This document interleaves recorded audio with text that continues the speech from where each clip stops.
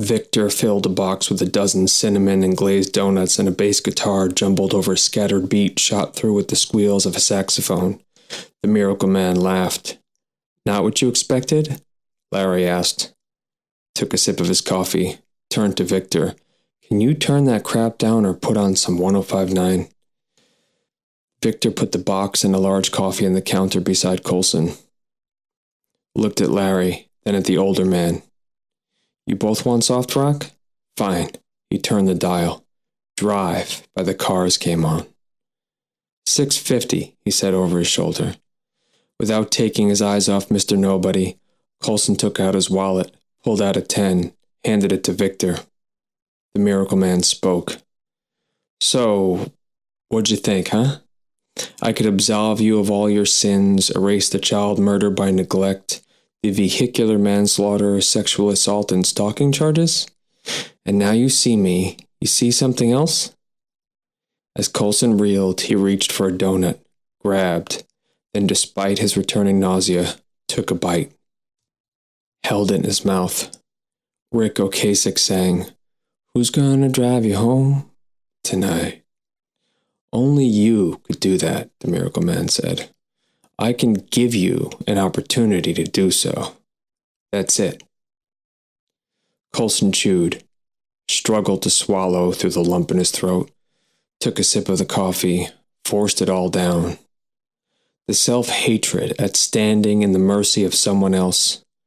Colson never didn't need others, never made the right choice, never asked for the help he did need. And he paid for it. And others paid for it. A faceless child in a coffin. A single mother. Who knew who else? Tears welled up in his eyes. Larry spoke up. "You know the problem with Jesus?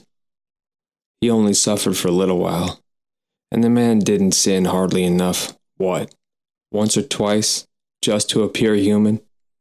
He'd have got way more followers if he made himself more believable." An obese nurse told the boy formerly known as Dougie Free to get back in his bed.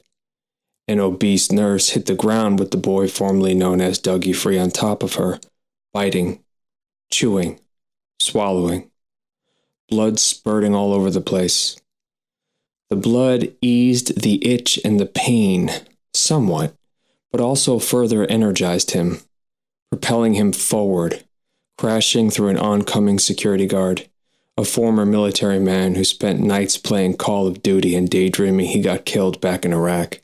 He ran, hurling himself down the hall. As he found the stairwell, he caught a wisp of an old creation myth about a god crash-landed on a planet, crawling injured toward a body of water, knowing his death would burst his body open, release his microbes, and form the foundation for life in this world. "You sure you want him deciding in this state?" Larry asked the angel, but the angel didn't blink. Colson held on to the counter with one hand, sweat and tears on his face. "Samsara," Colson said. "That's what some call it, yes. That's what I get. Off this wheel for good. Just hand me your wallet and keys," Nobody said. "Wait, you can't tell me what happens?" "No one can," the angel said. "They might see the resurrection. They might see the patron saint of failed social workers. A judge and jury could throw the book at Colson Timothy, and Colson can take all the time in jail to decide." "Visions? Nobody," the miracle worker said. "Don't come sequentially or with explanation. Keys. Your best option." Colson pushed away from the counter, turned over his wallet and keys.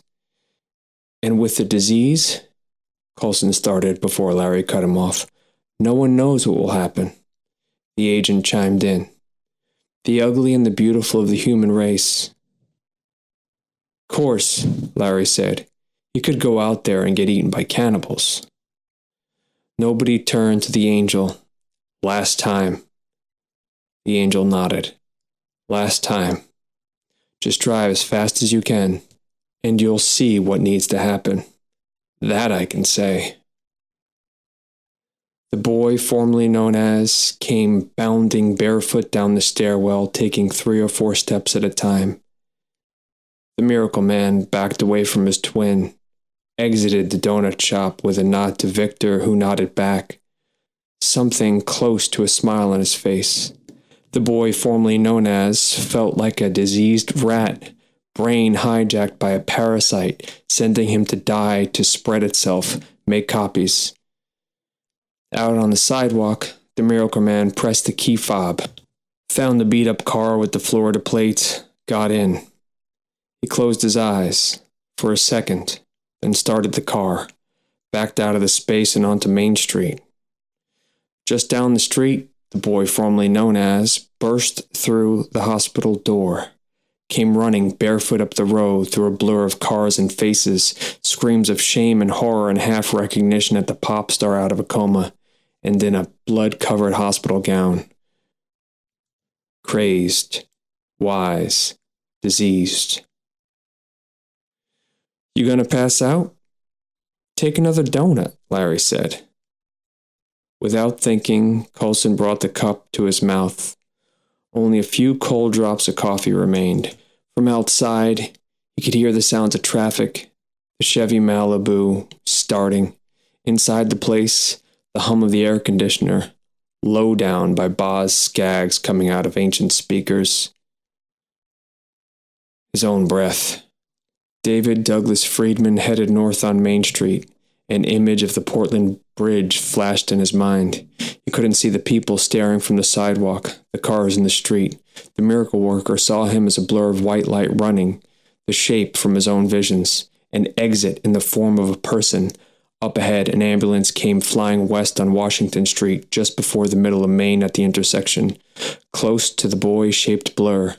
The miracle man felt the world go quiet and clear as he aimed for Doug, pinning him against the side of the ambulance. The video loops eternal, showing up on every social media platform, streaming across the planet before the regular news outlets could catch it. The ambulance, Doug free running, barefoot in a bloody hospital gown. The miracle worker crashed, the spill of bodies, organs, the fast-forming crowd surrounding. A human hive, conjecture in the comments section. The Messiah or his look-alike, Doug's coma, disease, death, the birth, the becoming, the half-dead walking up the street to the site of the crash. Hashtag, if Pontius Pilate owned an iPhone. Hashtag, new religion. Hashtag, the Clash of the Titans. Hashtag, my God. The angel nodded at Victor, and Victor came from behind the counter, locked the door, flipped the closed sign before he went back to his place and turned the radio off. Colson faced the glass separating him from the world, heard the sounds of post-accident commotion outside, the shouting, the screaming, the sirens. A sickly woman appeared at the front window, followed by a man, heavy-set and half-dead. Then a woman, who, aside from her gray skin, looked just like Anissa Rahmani from Florida News 5. Colson stared at her, and the agent smiled. Everyone's got at least one copy of themselves walking around.